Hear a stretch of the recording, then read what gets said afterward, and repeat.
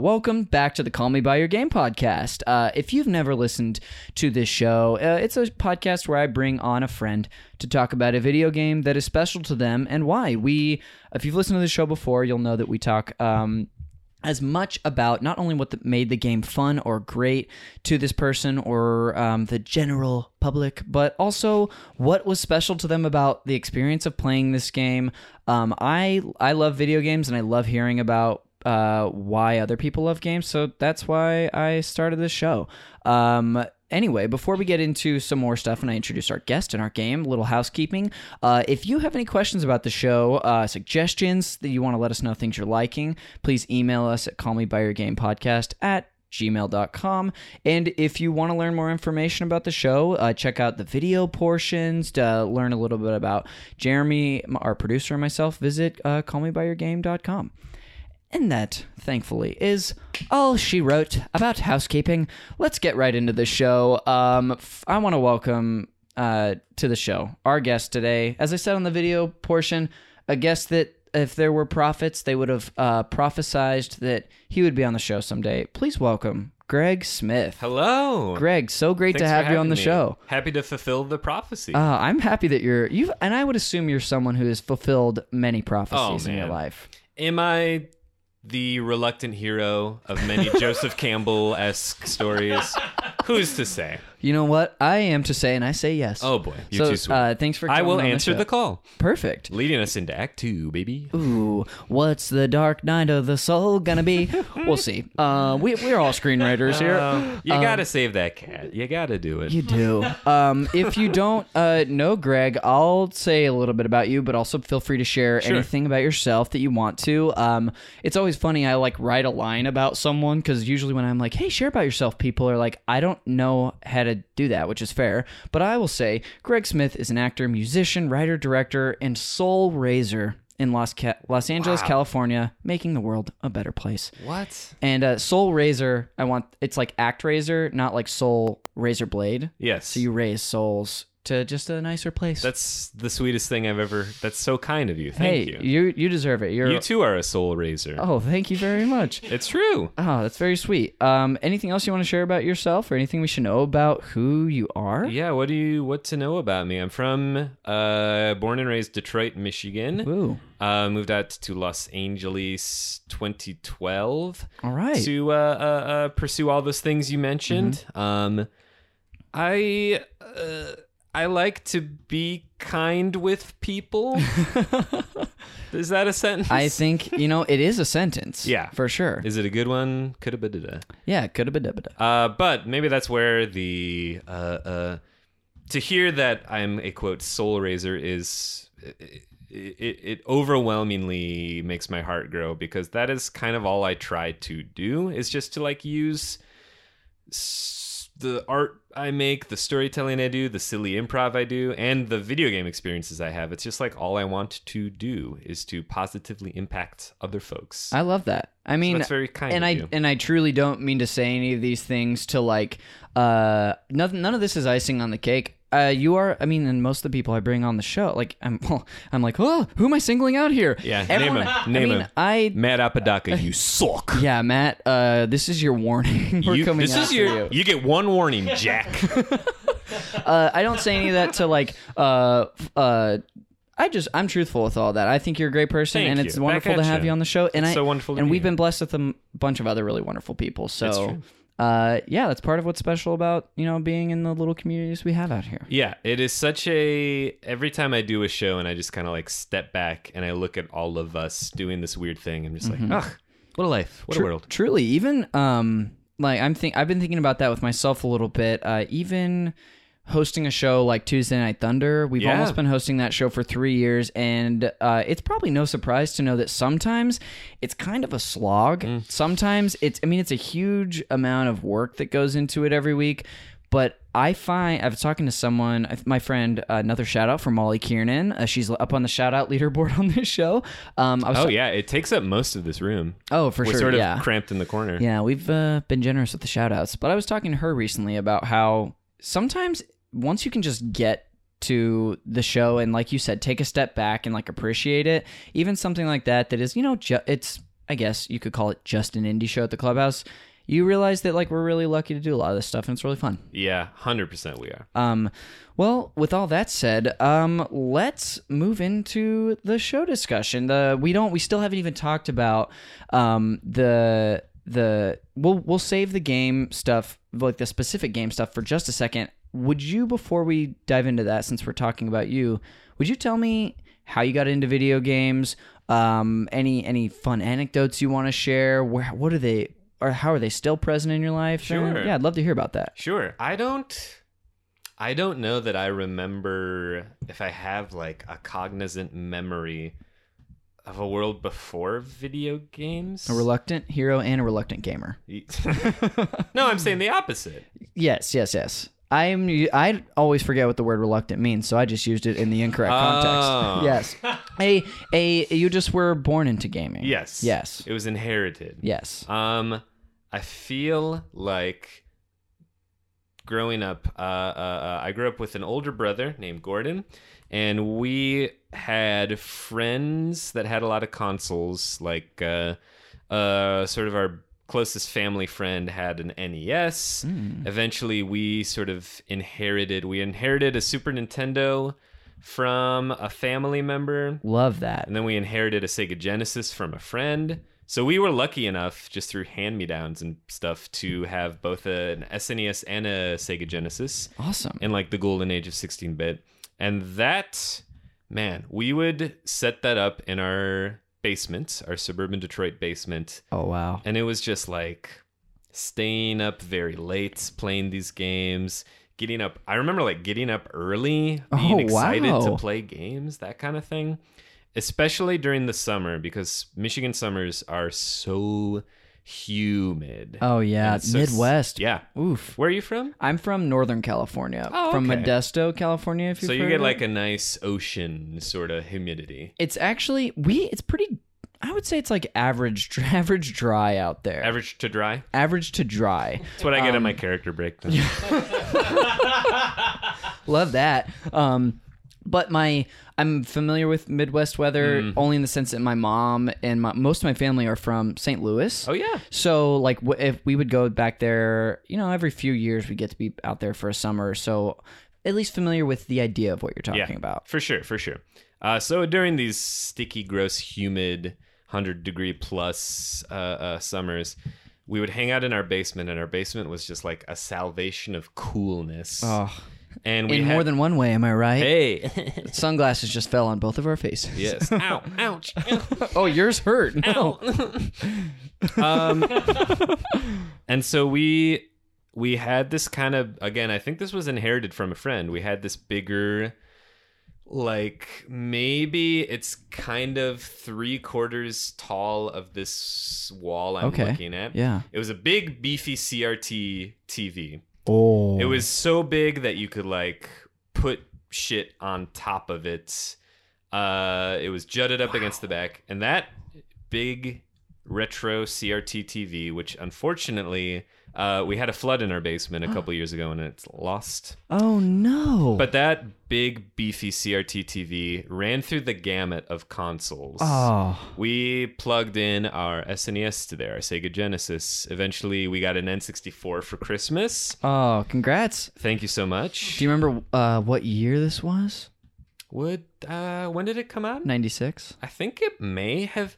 It absolutely was. Oh, yay. I have a very vivid memory. Do you remember in newspapers, like getting the sort of inner ads for, like, let's say a Best Buy or a Toys R Us? Yep, definitely. I remember I remember looking through those and circling the things I wanted and like leaving them around with my parents for Christmas. And I remember it was a huge discussion between me and my brother and kind of my dad, but he sort of couldn't have been bothered. He just wanted the answer. Sure. Between whether we would go PS1 or at that time just PS. Yes. Or N64, and we settled on N64. Wow. And by God, we got it for Christmas. First, congratulations. Thank you because, so much. Any Christmas with a console is just a wonderful one. It really, man, it really feels good. It was so. I remember vividly, though, the first console that I ever got gifted to me or that I ever, because I also, when I came into consciousness, we had an NES, but we skipped up. We never had a Super Nintendo. Yeah. But then in '98, I got an N64 for Christmas that year, and that was the first console I ever got. Yeah. And I remember that so vividly. I remember seeing, because it was like my quote unquote Santa gift. So it was like the big thing that I got. Yes. Which in my house would be unwrapped. Like my Santa gift. Yeah. Did Santa wrap your gifts? Did you have all of Santa? our gifts. We did, and my folks, both of my folks were at the time music teachers. Oh, wow. Their creativity, artistry, music runs through our family, and they would wrap every single gift, and every gift would have a tag that had like a clue as to the gift, and it would be from. Oh, that's lovely. It would be from, like, let's say for the N64, it'd be like from a particularly plugged in elf or something like that. That's so fun. It's That's very such fun. like if you see it, I don't even know what I'm trying to describe. I love that. I don't need It's to very go like into it's very sappy Norman Rockwell. It is. But Yeah. that warms my heart. It warms my heart too. I love that. Anyway, that was a big like fork in the road for a lot of people, was like the N64 Sony. Yeah, especially that one more than most times felt like a big choice you were making. It was because both of them were such technological leaps. Yes. Like leaps to the point where the PlayStation, it was a leap from a cartridge to a compact disc. Yeah. Which is bonkers. Mm-hmm. Have you read, I read this earlier this year. Have you read the book Console Wars? No. But I know it. You know of it? Yes. It's a very interesting read about the 16-bit wars between Super Nintendo, Sega Genesis, and they talk about how the PlayStation was going to be originally a Nintendo Sony a hybrid console, Yeah. the Nintendo PlayStation or whatever, and they made prototypes of like, I think it was, the arrangement was going to be Sony technology gets you the CD and the increased graphics. Nintendo kind of takes the lead on software development. Yeah. Corporate sort of bickering and egos get in the way. They split up, and here we are. It's bonkers. We've discussed this this significant occurrence in time before on the show, Yeah. but it is really, and I know I've said something along these lines before. As much as I would have loved to see this Nintendo PlayStation, and right now they're actually auctioning off like Yes, the they one are. they have. Yeah. I also am, for I guess the video game climate out there, I'm really glad that it happened, because I'm really glad that Sony's been out there to push Nintendo and vice versa, Yes. and Microsoft. 100%. I mean, as much as I am like a for sure a Nintendo person, Me too. I'm really just happy that Sony's around. It's always good and just so you all know, I am a hard capitalist. It's always good to have competition in the marketplace, right? Definitely. It makes everyone push each other. Yeah. Everything we say on the show is 100% real and authentic. Correct. Yes. But yes, I think having the different voices makes different shit happen, which is good. Absolutely. So 64, we play that for forever. So many games on that system that just like build my heart's Oh, blocks. same here. Eventually, way after we got a PlayStation 1, somewhere in there, all of these were like inherited, hand-me-down kind of things. We got a Dreamcast, which was favorite console of mine. Wow. I think when I started buying consoles myself would have been the GameCube. Cool. So I bought a GameCube for myself. And then I also got a Wii for myself, and I like camped out at Best Buy Wow. late at night to do it. Goodness, way to go. And then I jumped into the Sony fray, Sony PlayStation 3. Mm-hmm. So for a while, that big honking CRT TV was home to a Wii and a PS3. Wow. That was sort of the and I would have to switch the RGB kind of Yep. or whatever they were called, the 3Ds, component the cables. components. Yeah. And eventually, I think that might have been the final era for that CRT TV. Because R.I.P. RIP CRT. When I moved out to LA, I bought a Wii U for myself, Oh, and then I cool. bought a PS4. then I sold the PS4, and then I bought a Switch, and now I'm just a Switch boy. All right. Well, welcome to the present, Switch Boy. Thank you so much. The Nintendo Switch Boy. That's my hard prediction for their next iteration of the Switch is the Switch Boy. Yeah. That's kind of what a Switch Lite is. Yeah, it definitely is. Which I don't have one, and I'm not gonna buy one for a few reasons. But don't get me wrong, they're really cute, and I really like them. They just released a Coral one. Yep. And I'm like, man, I want that. You know, I would be tempted to buy it if the cloud saves and stuff was easier, specifically for something like Animal Crossing. Oh yeah. Like, in which you can't. It literally makes no sense to have two Switches if you're playing Animals Crossing. Speaking of which, not to go on another tangent, but Animal Crossing for you? So, Animal Crossing for me consists of, I'm going to say his name on the cast. I don't think he minds. Mikey Majorana, childhood friend of mine. Woo. We would go to his house and we would watch him play Animal Crossing on the GameCube in his suburban Michigan basement during a hot summer day. And we would switch the dates, internally. And we would mostly listen to KK Slider sing. That's a good reason to... One, that's a good KK Slider. Two, that's a good reason to play that game. Yeah, that's awesome. Thank you so much. Will you play the new one? I don't know if I can. I want to be somewhere where someone is playing it. Sure. Well, I want that itch to be scratched. Here, this is me. Especially when I have guests like yourself, which we are like casual friends. I don't know how we would describe our friendship, but this is me. I always try to get casual friends. Don't read into it. Don't read into it. It feels backhanded. No. Well, I get to have a lot of people on the show that I am familiar and friendly with, but that we don't know each other or hang super well or hang out a lot. So this will be me saying, Greg, I am getting that game on day one. Yeah. It'd be lovely to have you over, and you could watch me play just like Mikey. Connor, no thanks. Don't. Got me. Of course I want to do this. Yay. Of course I do. I'll Cool. bring snacks. Oh, match made in heaven. Yeah. There we are. Or match made in... I don't know. I was gonna make an Animal Crossing joke, but there's Match not... made in Leaf. There we are. Horizon. Who knows? Well, awesome. That gives me a good idea of your. You've been gaming your whole life. Pretty much. You're And the one today. If there is a piece of history I missed on my personal odyssey of video games, PC gaming was very important to me growing up. Okay. On our family computer, I brought up my dad earlier, and I painted him in perhaps an unfair "I don't get video games" kind of lights. He and I have this very vivid memory. We would play computer games together growing up. And we played this game. This might have been what instilled my sort of assignment of video games to pure positivity, silliness, etc. We would play this Winter Olympics game. Interesting. Maybe like an Atlanta Winter Olympics? Would that make sense? And you could customize a character in it. And we would do the ski jump. Yeah. And we crafted this character, an Irish character named O'Foley. And we would not play to win.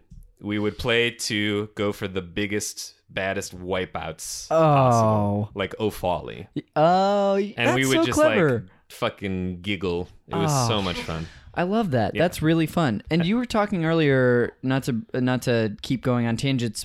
Don't worry, this show is 100% about tangents, Sure. like most podcasts. But Sure. You were talking about how you played other games like The Secret of Monkey Island and other games like that. So you played fun, maybe sports games like that, but also point and click stuff. I loved point and click adventures. I played a lot of those. Monkey Island, Loom. Cool. Indiana Jones, Fate of Atlantis, and Last Crusade. Cool. But I also played a lot of like edgy 2000s computer games. Okay. Like your Half-Lifes, which I guess was technically 90s, your Counter-Strikes, Grand Theft Auto 3 for the computer was a huge game for the Smith household. And we would do mods. Oh. So like you could like put your own custom soundtrack in. You could make your character look weird. Oh. I also played Max Payne a lot. Oh my goodness. And I had a bunch of Max Payne mods where like he could have a staff and do like kung fu and shit. Wow. It was so much fun. That's awesome. I did a decent amount of PC gaming growing up as well. I have a lot of holes there, but it was not, when I look back, I'm like, oh my goodness, I spent a lot of time on those games. Yeah. So that's really fun. And now I kind of don't PC game anymore. I'm a console boy. Yeah, same here. The last game that I played for the PC was the Back to the Future game. Oh, the Telltale games. So good. I love Telltale. That was the only thing I've experienced from them, but based on that, I am happy that they were a company. I think they are kind of back. Because someone bought them. We've talked about this on the show, but I was uncertain. Well, we can figure it out. You got to play the Walking Dead games. Yeah. They're so good. And The Wolf Among Us. Okay. So good. Ooh, awesome. Well, thanks again for sharing all that. That's really awesome. I love to get an idea of people's history, so that was really fun. The game we're here to talk about today is Streets of Rage 2. Hell yeah. I'm going to share a little game history and context. Again, as I said earlier, Greg, feel free to interject at any time.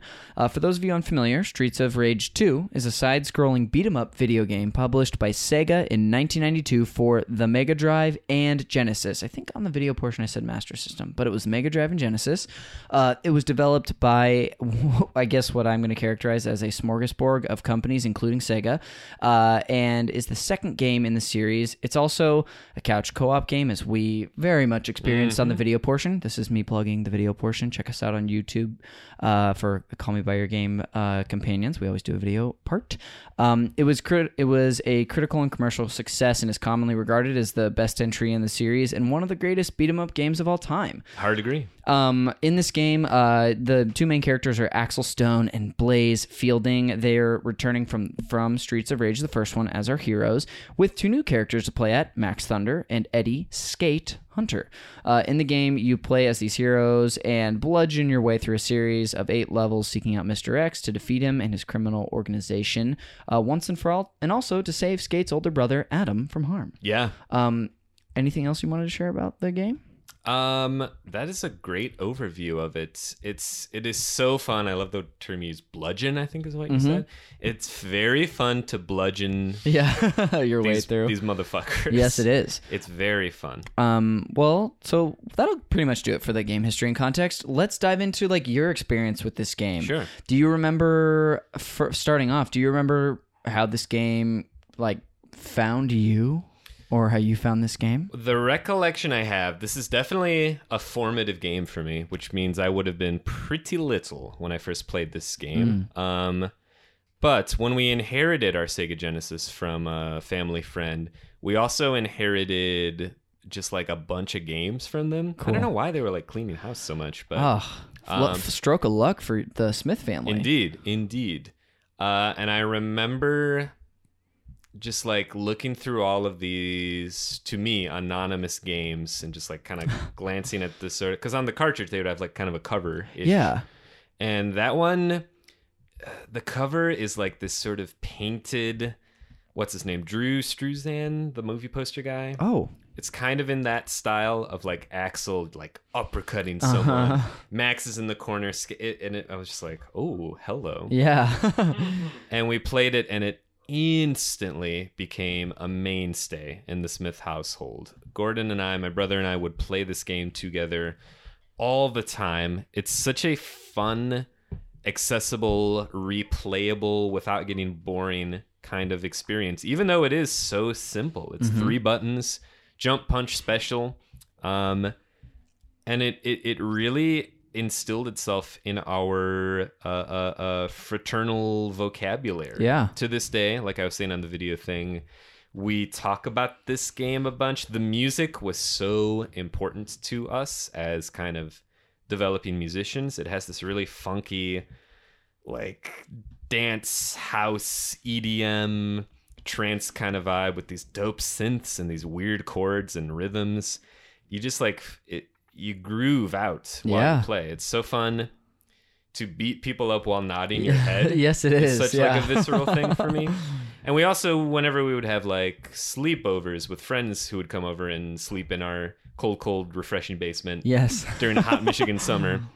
This game sounds like an oasis, by the way. It was truly an oasis. I didn't. On the West Coast, there are significantly less basements as there are it's in the something Midwest. I've noticed, yeah. Which is a bummer. The basement. I had one close friend with a basement, but my grandparents in St. Louis, they had a basement, which was also where we played their NES. So I would just fantasize, and I still would love a basement Yeah. someday. That's a really fun idea. But so you would have people over to play this game. Yeah, and it became kind of an instant part of that friendship and that vocabulary too. This game really, it's a sticky game. Mm-hmm. It sticks to you. Yeah, it's very accessible. Yeah. It's not to say that I am a newbie or a novice to video games. I've played a lot, so it's easier for me to pick up a new game than it might be for someone who's not as familiar.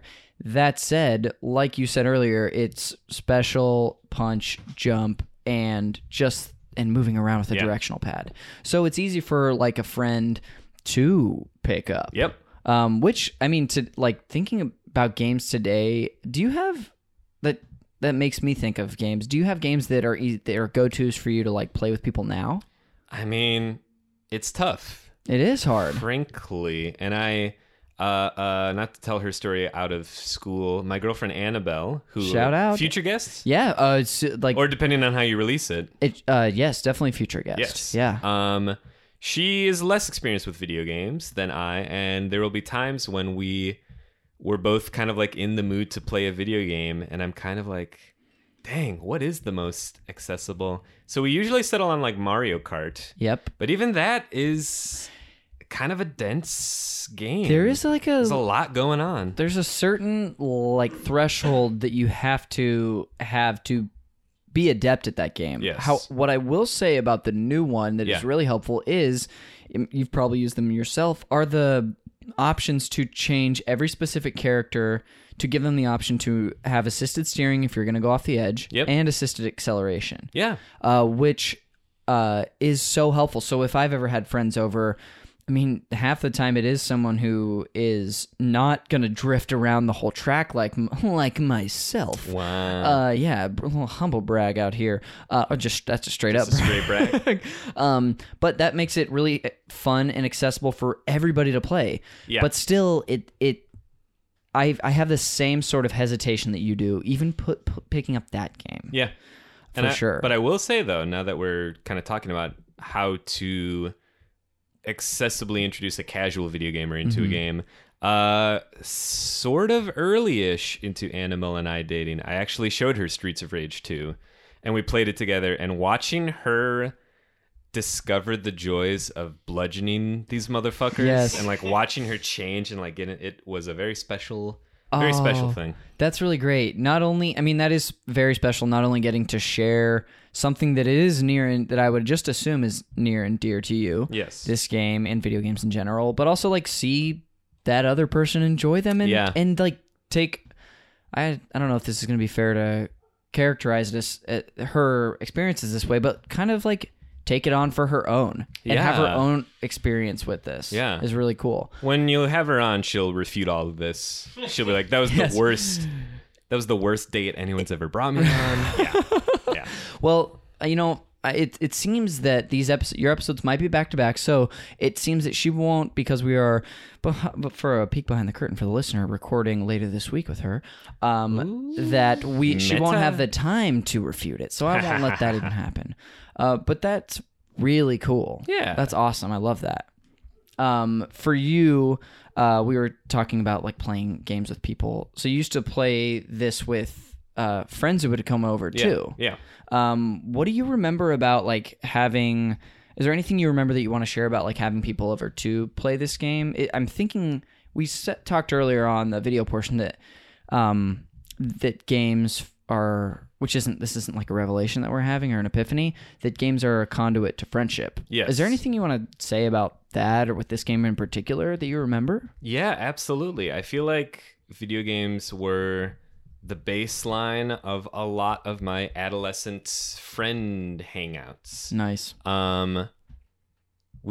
Streets of Rage 2 was such a go-to, alongside other kind of 16-bit games like Mortal Kombat's 1 through 3, Darius Twin, the Tiny Toons game. Oh yeah. Cool Spot, the 7-Up game. Cool Spot. So good. Other beat 'em ups we loved playing too. We loved playing Batman Returns, Maximum Carnage, Teenage Mutant Ninja Turtles in Time. These games were what I love about them is that they are inherently repetitive. They're inherently, especially with this game. I've played these stages bazillion times, and yet it both feels like a comforting. I'm a guy who loves traditions. Like I love Capitalism. I love the traditions of like America. You know what I mean? With like everything that implies. Do you know what I mean? No, please cut that. Like Christmas traditions, doing the.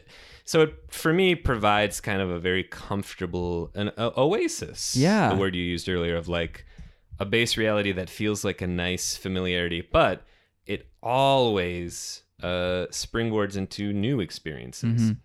And then when I kind of I graduated to like N64, the 4-player explosion changed everything. It was so like, I've never laughed harder than like playing Mario Party with 3 other friends and just like somebody, because the luck in that game is so honky-doo. Yep, that is the way to describe it. Truly, that's the way to describe it. It's honky-doo. Yeah. And so we would just cry laughing. So many high school, all of the GameCube games, like Star Fox Assault. Oh my goodness. Def Jam Fight for New York, one of my all-time favorites. Put that on my tombstone. Mario Party again, like I think maybe like 4 and 5 and 6 came out for that. Mario Strikers. Yeah. Just all of these games. Eventually, the Call of Duties and whatnot.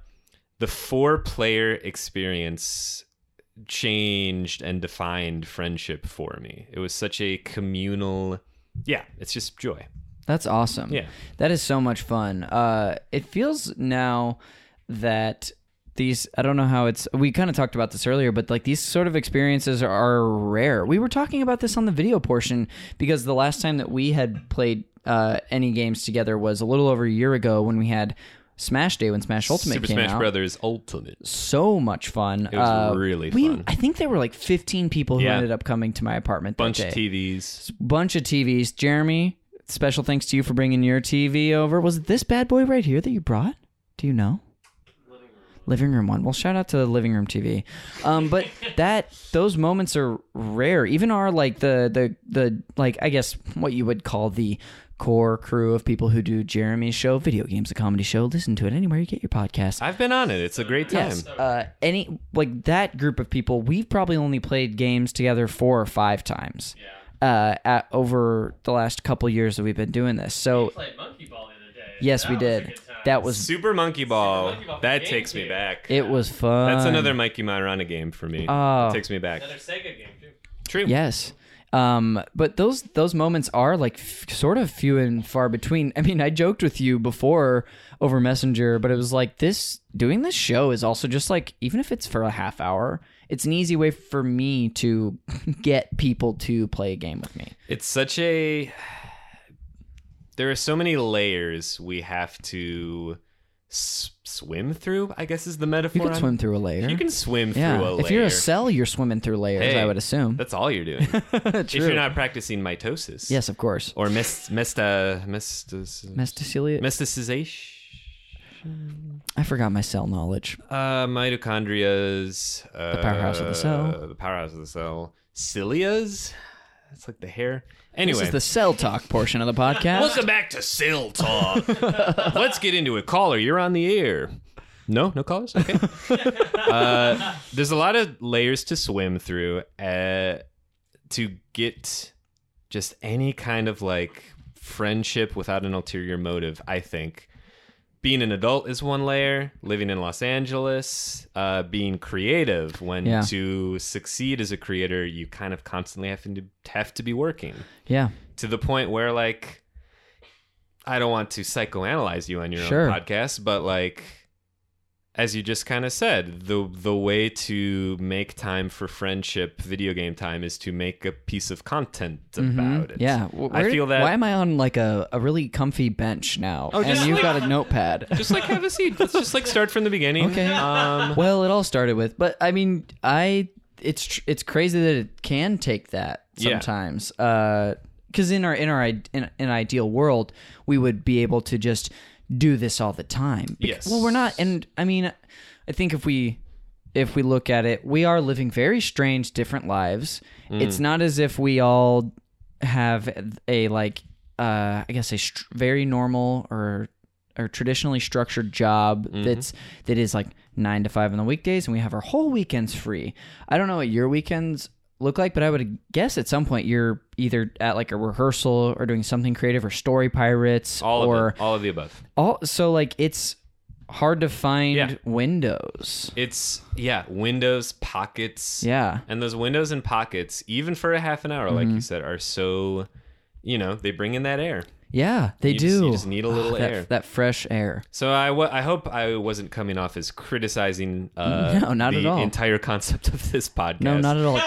Jeremy, cut this episode. What's that? I can't hear you. You're off mic. What did you say? We're out of the room. No, it didn't come off that way at all. I think that's a very fair hard scene painting, right? Of course, you know me. I see if the scene's not going the way I want it. If I'm not in the first beat of those heralds, I'm painting it the way I want to look. Baby. We see Connor look really handsome. Yes, you got to stop saying that at the top of your show. James Mastriani tells me. You got to stop saying it at the top of your show. Wow, that's a good James. I'm trying. He's sort of like H. John Benjamin a little bit. Yeah, definitely. Come get high with me. Let's have a good time. If James would ever tell me that, I'd be the happiest boy on earth. So if you're listening, James, ask me to come get high with you. I don't think that's an unfair characterization of the show at all, because that is like kind of what it is at the end of the day. Yeah. So yeah, that's really cool. I love that observation. Yeah. And the observation as a whole, just about like our lives. Yes. That's really cool. It is hard. And another component of it being hard, specifically for couch co-op multiplayer, is the dang internet. And the internet is a blessing and a curse when it comes to multiplayer. I really dislike how focused. I think Nintendo is good at avoiding this, but kind of the Sonys and the Microsofts, the more AAA prestige adult titles, your Calls of Duties, Battlefronts, stuff like that, your PUBGs, your Fortnites, they're all focused on the online multiplayer experience, which is good because if you live in different areas, like I have in LA, played Mario Kart online with my homies back home who used to play that together in the same room. That's awesome. Put it on speakerphone. It's like great. But also it does kind of... It's another thing, another layer to swim through on the inconveniences getting in the way of a couch co-op experience, because it is so easy to just be like, let's just log on and like play for a little bit. Totally.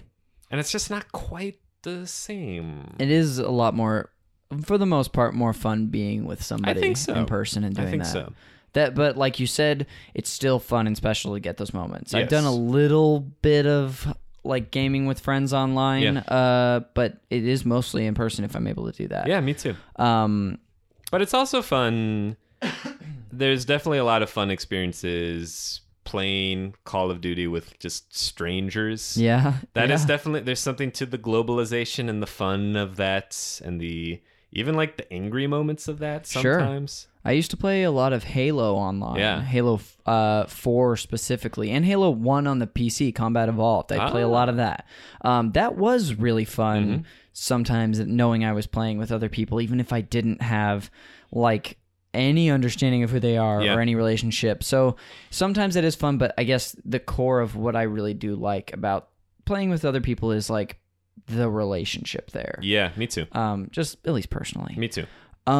Is there, as far as this specific game goes, Streets of Rage 2, is there anything that you really wanted to talk about that you love about this game? Besides anything we may have touched on so far? I'll just give another shout out to the music. Awesome. The music is really important. It's really so evocative, and it slaps. It just frankly slaps. The atmosphere of the game is so interesting. I think we're in a kind of... We're saturated a lot, not just with video games, but with movies, a little TV too, with the kind of like grimy neon noir cyberpunk-ish Ryan Gosling's Drive, That like Hotline Miami, aesthetic or whatever. yeah, aesthetic stretched out, Yeah. vaporwave sort of stuff. And I think Streets of Rage 2 is sort of low-key ahead of its time in that respect. The color scheme of it is so popping and saturated in like reds and purples, and it feels both like, I guess it feels like what you would imagine a city at night feels like. Yeah. It feels like it's like out of my dreams and my memories and nostalgia sort of subconscious meanderings and slapped in this really cool aesthetic stretched out way. Yes. And I also wanted to talk, we played on the video portion as the two main characters, Axel and Blaze. So much fun. Max is a low-key, real fun character to play as. He's a slow and strong character. And growing up, I was always more a fan of like the cruiserweight sort of tiny, fast folks. Sure. But lately, playing as Max is like fun. Yeah. And he's a wrestler, so a lot of his moves involve wrestling kind of specifics, fun. which is so fun. But I must shout out Skate. Skate is the funnest character to play in this game, kind of objectively. Yeah. For one thing, he skates around. Yes. So he zooms very fast. I watched, we didn't get to play Escape, but I watched some videos today Yeah. because I try to familiarize myself with the games we're doing, especially if I'm not super familiar Yeah. like this one. And I was watching the animation for Skate. So and, fluid, so fun. And he's so cool. They even have his like arm sway like a Yeah. rollerblader would. Yeah. I thought that was such a cool touch. That attention to detail is clutch. It is such a fluid game. And he jumps around and he smacks people, and there's like a really appealing cartoonish sort of swoosh. Like his skates are moving so fast that it becomes an anime swoosh. Oh, sure. And he has a move that to this day I think is the coolest fighting game move ever. You saw on occasion you grab people and you sort of like flip over them. Yeah. You grab someone to skate, you flip over them, he jumps onto their shoulders, and with his fists bashes the guy's head like in between his legs. Oh whap, my whap, whap, whap. Goodness, he's like a hobbit on a normal person. Yeah, That's he's like a hobbit amazing. on a normal person. Yeah. Which everyone understands what that means. For some reason, I'm just thinking of like Merry and Pippin, like Yeah. jumping onto people and Jumping whatnot. onto an ent and just There we are. clobbering him. This move that's is so funny. so cool to look at, to execute. It is just hard enough that as a kid especially, like it would take a bit of effort for me to do, and when I did it, ooh, I felt good. Ooh. Would you have to like jump and then time like a hit, or do you remember how you would do that? So to engage someone in a grapple, you kind of just have to amorphously walk into Yes. them, hope it triggers the grapple, hope that you can flip over at any time. The character can be like, enough, punch. Yeah. And hope that you press the punch button at the right time to psh, psh, psh. Okay. Cool. just so cool. I was like, there was one time when I was playing that. I think I might just be remembering a playthrough I watched earlier where my character, because we did a bunch of those where we accidentally grabbed each other and would Yes. flip back Constant, and forth. constant. But I think I did that once and was like, wow, that was really cool. How did I even do that? Oh, yeah, and you kind of like threw. I think that's Yeah, what happened. It's cool. Whether I'm just imprinting that onto the gameplay or whether I saw it earlier. Well, It's pretty we cool. do have the tapes. This I is guess true. We can... Go to the tape. Jeremy, pull up everything we did earlier. Well, he's unplugging and shutting his computer and the other computer. Oh, no. I turned off his light and we're in darkness. Awesome. Was there anything else that you want to share about the game before we move on to some fun stuff, or anything else you wanted to say? Anything else I wanted to say? Here's a weird thought. Oh, please. Experiment. What do you think? I feel like how do I want to say this? I'll just say it. It is interesting that all of these formative experiences of friendship and positivity are kind of predicated on violence. Oh. On like hanging out with friends, and I just got gleeful describing Bashing someone's bashing head in. someone's skull in, and all that, like Halo Combat Evolved. Yeah. It's not. I'm a big believer in expression through art, in non-censorship, in fighting against the idea that video games kill children's Yeah. lives. In fact, I think they often save them. Mm-hmm. You know, I had a lot of like anger issues as a kid, and I feel like discovering video games when I did helped me work out that aggression in a kind of cathartic way. Interesting. But there still is something to me worth interrogating about the glee of violence, simulated violence, controlling violence, leading to positivity. There's Yeah. something I think it's good mostly. But Yes. I think I also would lean that same way, where I do think that is mostly positive, but part of me does question it sometimes. I wonder if it's just like and I don't say execution to mean literal execution of like a life. I mean executing like a button sequence or like a move or doing something that you couldn't normally do Correct. in real life. I couldn't flip over someone and jump on their shoulders and bash him. Well, have you tried? You know, I feel like my brother and I probably tried things like it. Yeah. Maybe I think maybe you already even touched on it, and we probably won't come to this is probably an even bigger discussion. No, let's get into it. Yeah, cool. We're going to be here for another hour. But maybe that is what it is. It's like being able to express or at least like touch on these emotions in an art form like a video game or something in a way that actually isn't harming anyone. Correct. It's harming like a pixel. Correct. Which then you can get into the whole thing where it's like, well, we're gonna interact with robots someday, and what's that like? I think that's different. I know, but I mean, yeah, totally. but I think there's probably something to that is like experiencing that, and also, but with the understanding.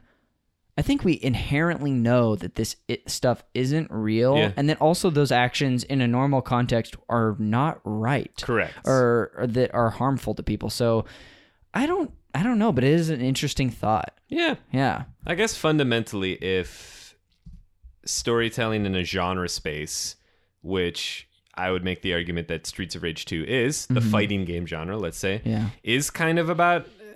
and I'm sort of taking my understanding of like horror cinema and applying it to here, which is maybe unfair.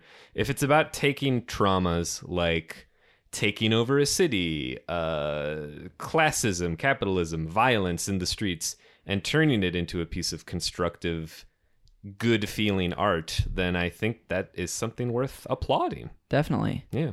Wow, that's really interesting. That's got to be one of the more interesting last thought like moments we've had. Thank you, Greg. Oh, I am so welcome. You are. You're so welcome. No, what was I trying to say? You are. I don't know what you were trying to say. I'm grateful, flattered. Maybe that's what it is. But thank you for sharing regardless. Coulda been da-da-da.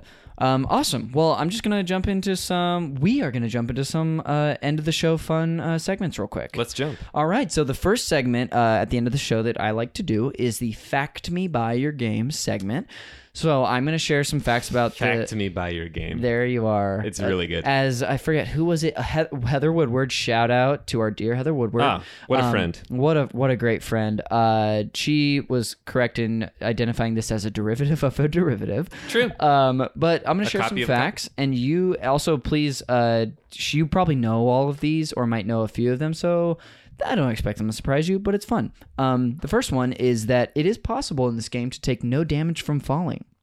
Do you know how to do this? I can also share it with you. Falling? So as if an enemy throws you, if you hold the jump and up buttons from the time they throw you to the time you land, you don't take extra damage from landing. Oh. So you'll take like a throw damage, but not like a landing damage. Oh, that's interesting. Yeah, so a little something to try out the next time you play. That's like how competitive players Oh play. yeah, they would know all those little like that's nuances. Interesting. That's the only like gameplay element fact I have. I have two more that I want to share. Yeah. Which this one is like not super interesting, but Streets of Rage 2 was put on a massive 16 megabyte cartridge, which was 4 times larger than the one from its predecessor. From Streets of Rage 1? Yes, it was on a 4 megabyte. And that being said, features still had to be left out of this game, including like real stage hazards, because they just didn't have the extra space for it. Yeah.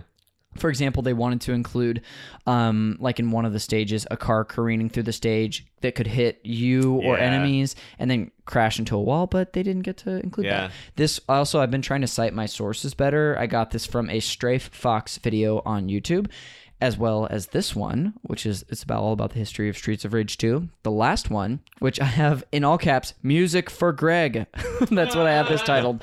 And I apologize for mispronouncing these names potentially, but I'm going to talk a little bit about some of the music for this show, or this game, which you already touched on, which was one of the composers, Yuzo Koshiro, kept the genre of the original game's music, which is more, like you said, a techno club house style music.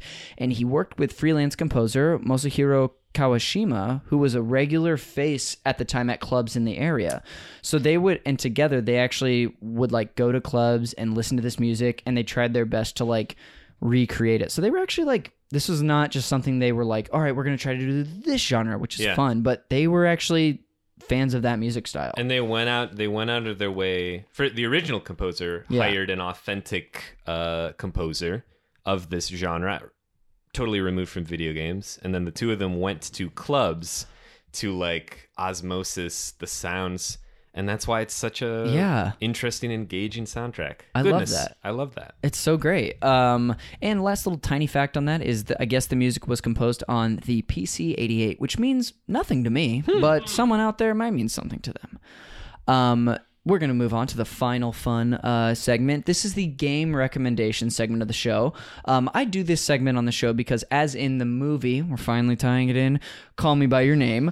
Is it a video game?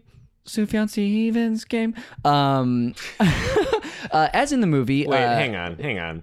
Mine was good. I know. I feel like nobody reacted to it. It was very good. I feel like, have you heard that joke before? I haven't heard that joke before. But but now you have to explain it on the show. Well, the movie Call Me By Your Name ends with Timothée Chalamet staring at a fire and crying. And the Sufjan Stevens song, which just goes, is it a video? And so I thought that... that's a good joke. Oh, you didn't know the lyrics of the original. I thought that when you said it, I was like, oh, that's just the lyric. Because it sounded so good and normal. No, like he just stops at video. And so I was like, it's a video game podcast based on that. Someone out there listening to the show got it and is on your side, Greg. And it's like, Connor, you could do better. No, I feel bad that I made us stop so I could... No, thank you for doing that. It would have been weird for this. It would have been weird if you didn't. Now, and you helped teach me. So thank you. That's all I wanted to do. That's all, honestly, I needed from people, from all my friends. But as in that movie, when Elio moves on from his relationship, as is in life, I'm sure, which we don't see off screen, as Elio dates other people, is in other relationships. In life, sometimes people date other individuals that are very similar to those that they've dated before. Sometimes they date very wildly different people. They, swing back and forth. So I have some recommendations based on your love of Streets of Rage 2. So the first one that I have that is still in the beat-em-up genre, which we've referenced multiple times today hanging out, is TMNT 4 Turtles in Time. It's such a good game. My friend, shout out again for the millionth time to my friend Eddie Martin. I recently got a Super Nintendo and he lent me that game to take back. So I also have that at my place. We could play sometime. Who do you play as? I, growing up, was like a Leo head. Yeah. But now I like to play as Don just because I like that extra reach. Donatello. I'm a Don boy as well. I'm a Don freak. We're all Don freaks. Another suggestion for a game that is something different but still feels arcadey and fun, which I think you already might be a fan of this game, is NBA Jam, specifically for the Wii. Yeah, I had that game. I have that game too. NBA it's very Jam fun. is one of that was a close contender, the SNES version for this. Yes. That game is so important to me. I love that.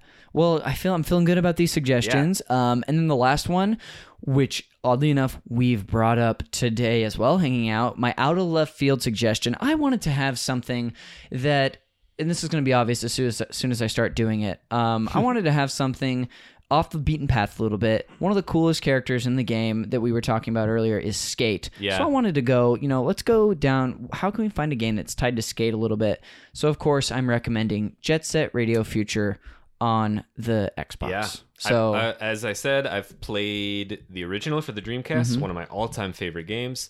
Another game where the soundtrack is like hugely important to me.